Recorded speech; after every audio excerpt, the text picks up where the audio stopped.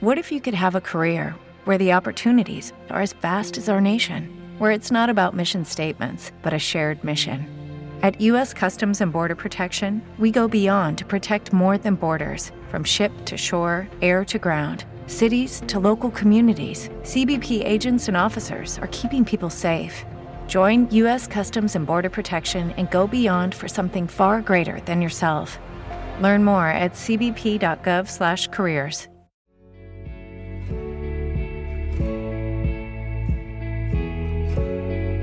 Hey everyone, welcome to The Pain Factor for another awesome episode. Today I have a special guest with me. He's a good friend of mine, David Woodrum. And today we're going to bring him on to talk about his future plans coming up very soon to travel across the world to share the gospel of Christ and to see signs and wonders. And Dave, why don't you go ahead and introduce yourself and give us a little rundown on what it is you're looking to accomplish here. Well, thank you. Thank you for your invitation. Thank you for your partnership and participation. I appreciate the fact that you're going with me into some of these places, starting in January into Sierra Leone and some of the other places. My wife and I have been missionaries for 35, 40 years. We started traveling overseas a lot back in 1994. And from then we started going, we began with Korea and South Korea and the Philippines. And then we began to work all the way across Central Asia and Southeast Asia. And we did some work in the Middle East, in Northern Africa and Lebanon, Israel, some other things. We've had just different opportunities. And in 1998, we began to aggressively pursue Bible colleges. My wife had a master's degree, and we began to write curriculum to help native indigenous pastors to have schooling without having to leave their country. Countries like Pakistan had no Bible college. Countries like Vietnam, other places, they were leaving their families, leaving their homes, leaving their place where they had been ministering in order to further their education. So we developed an associate degree program to be able to give it away to indigenous pastors, that sets them up so that they could have their schooling and do their school there. And we made it a copyright-free curriculum so they could make as many copies.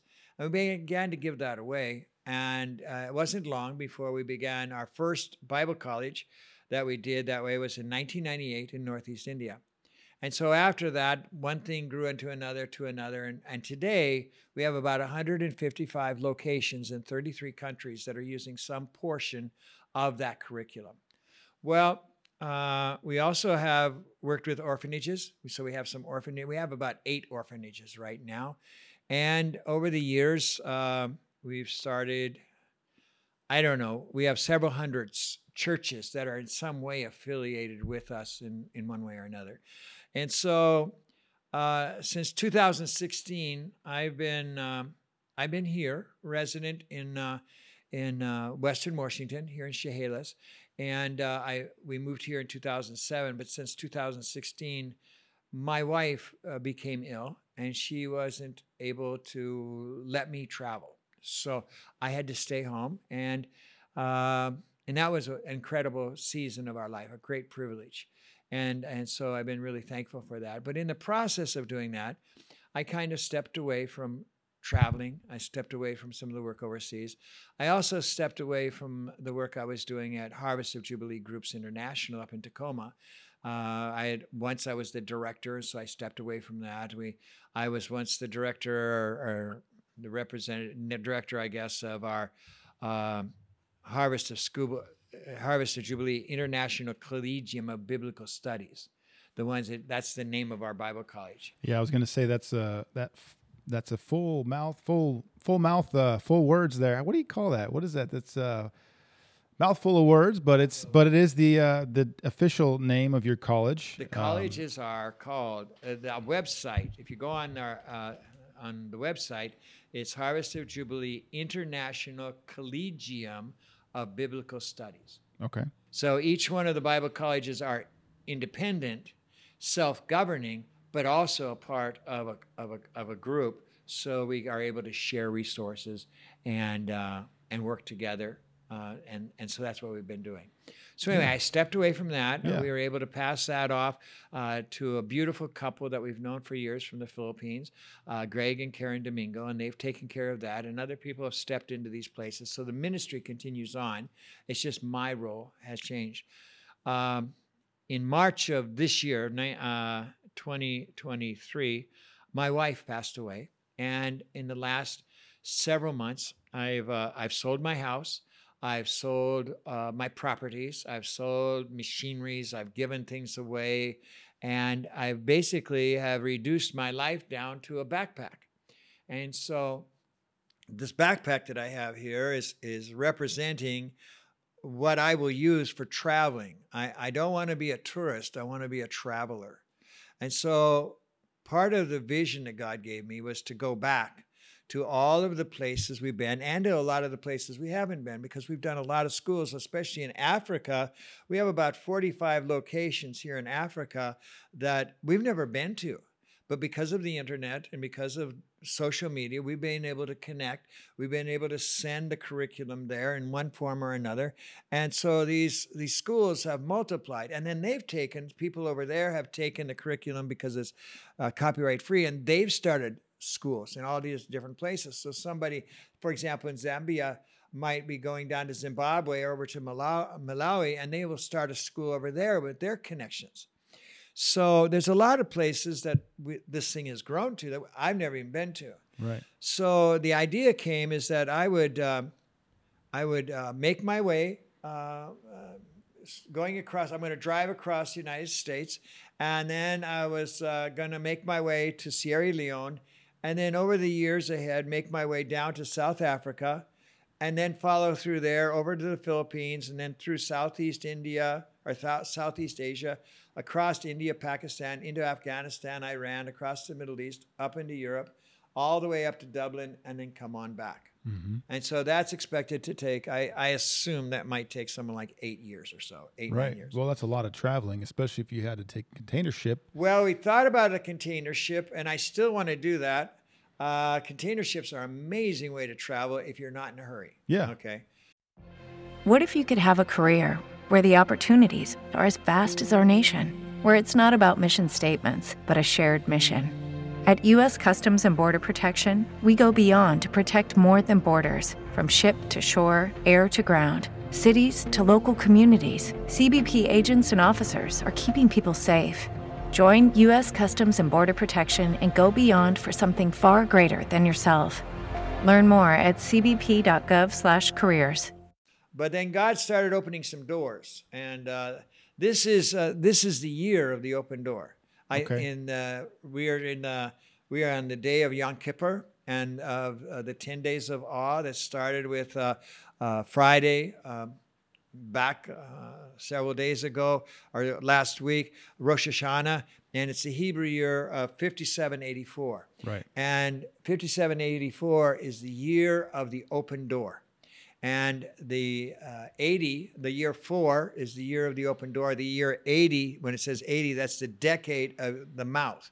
Okay. So when I use my mouth, I speak the word of the Lord, and it opens doors. Right. So what we are seeing right now is there's such an acceleration, such an incredible acceleration. The Lord said that he was going to give us a season of exponential acceleration of multiplication. So it's not simply 2 times 2 equals 4. It's 2 to the 3rd power times 2 to the 6th power equals something far greater. Yeah. And that's what's going on at this time. And he's saying, open your mouth, speak, and the keys of the kingdom will open the doors. I was encouraged by a verse I wanted to share. And maybe then we can, I don't believe we've had a word of prayer yet, but I want to share this word, and then I'd like to pray out of that if you didn't mind. That would be awesome. It's found in Isaiah chapter 45. And this is a word that God spoke through the prophet Isaiah to a Gentile king. Cyrus was his name. And it says, thus says the Lord to his anointed, to Cyrus, whose right hand I have held. That's an amazing thing that God says, I am holding the right hand of a Gentile king. And this is my word to you. I've held your hand to subdue nations before him, to loose the armor of kings. Amen. To loose the armor. There's been people ruling in the lives of cities and communities and destinies.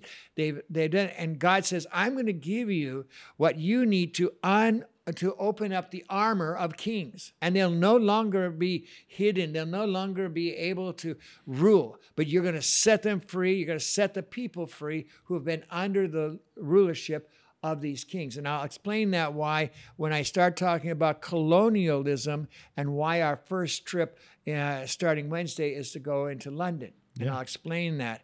Let me just put that colonialism. Of course. Okay, so here's what he says. I'm still reading verse 1. To loose the armor of kings, to open before him the double doors, and the double doors so that the gates will not be shut. God wants, there's a double door anointing. Mm-hmm. It's not just simply a door that you got a simple, small little door. This is not talking about the eye of the needle where you have to squeeze through it. God is saying, no, I'm going to open up the double doors. Right. I'm going to give you an access unprecedented in human history. Right. And that's for the church today and for those of us who will step into this. Take his right hand and walk with him in this fashion. So let me continue. I will go before you. This is what the Lord says. I will go before you and make the crooked places straight. I will break in pieces the gates of bronze and the bars of iron. Those are bars of iron speak of the judgments that come against us, the accusations that come against us. The accuser of the brethren has been cast down, but he brings our accusations. He brings judgments. He says, oh, you're not worth this, and you can't do that, and you're too weak for that. And God says, I'm breaking those. Amen. It's not that just that we're set free from the snare of the fowler.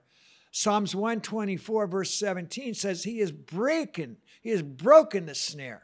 Because men will get set free and God and the devil will come back, the accuser will come back and says, oh, you're free today, but I'll be back next week. I'll get you with that again. I'm going to be right back. You watch and see. But no, God says, no, the snare is broken.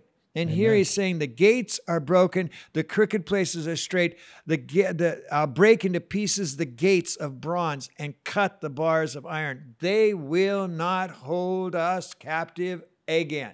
Amen. And so he says, I will give you the treasures of darkness. Mm-hmm. What that means is that the treasures, the earth is the Lord's and the fullness thereof and all those who dwell therein. But we have been persuaded by some deception that certain countries, certain people, certain ideologies belong to the devil. No one belongs to the devil. That's no right. Country, no people, no ideology. It does not belong to the devil. It all belongs to the Lord of glory. But for us to come, taking the right hand of the Lord, enter into the situation, enter into the fray, if you would, because this is a battle scene, and set the captives free. Absolutely. And God goes before us to break into pieces the gates of bronze, to cut the bars of iron. He does that.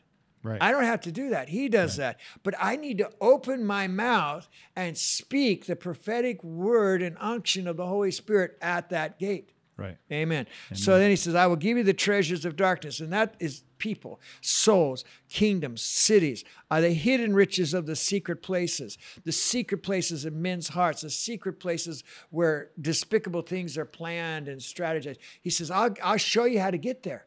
And then he goes on, he says that you may know that I, the Lord, who call you by your name, am the God of Israel. See, God wants us to so operate in the miraculous, in the miracle, in the provision, in signs and wonders, healings, deliverance, raising the dead, whatever it is, so that there's absolutely no doubt. Right. It's not some Hindu god. It's not Mohammed. It's not some Buddhist deity or teacher. Yeah. It's absolutely. the living God. Absolutely. Well, it's in 1 Kings 18 when Elijah stands against the prophets of Baal and Asherah, and he rains fire down from heaven with power of the Holy Spirit. That same Spirit is with us now. We should absolutely be operating in that same spirit But it's today. even a greater spirit today because the blood Amen. of Jesus of Nazareth has Yeah. cast it all down. Amen. We have a greater anointing Yeah. than that which Elijah had. That Absolutely. was an old covenant. We've got a much greater, and the blood of Jesus speaks of a greater provision. Yeah, absolutely. Okay, let's pray. Let's pray. Amen. Father God, in the name of Jesus of Nazareth, we pray that whoever hears this at any time in the future will take a hold of your word, and they take a hold of your right hand, and they'll begin to speak to the doors, the double doors that will open up and release. Break those bars of iron, break those Yes, Lord. chains, and open those double doors and release people, the captive ones, out from the captivity that they've been into. And I'm asking for whole cities, God. I'm asking for tens of thousands, God. I'm asking you to turn countries around, God, and that we would see these enacted even as we move forward. We thank you, Lord. We bless your name. In Jesus' name, give us wisdom now and timing so we know how to share what's God you're doing at this moment. Everybody, I realized that the video got cut off quickly and there was no conclusion to this specific episode. I just wanted to encourage you guys to go ahead and load up the next episode. It will have the conclusion of this conversation. And we had a little bit of technical difficulties, but we got back on track. And so be sure to watch the second half of the episode, and we'll see you next time.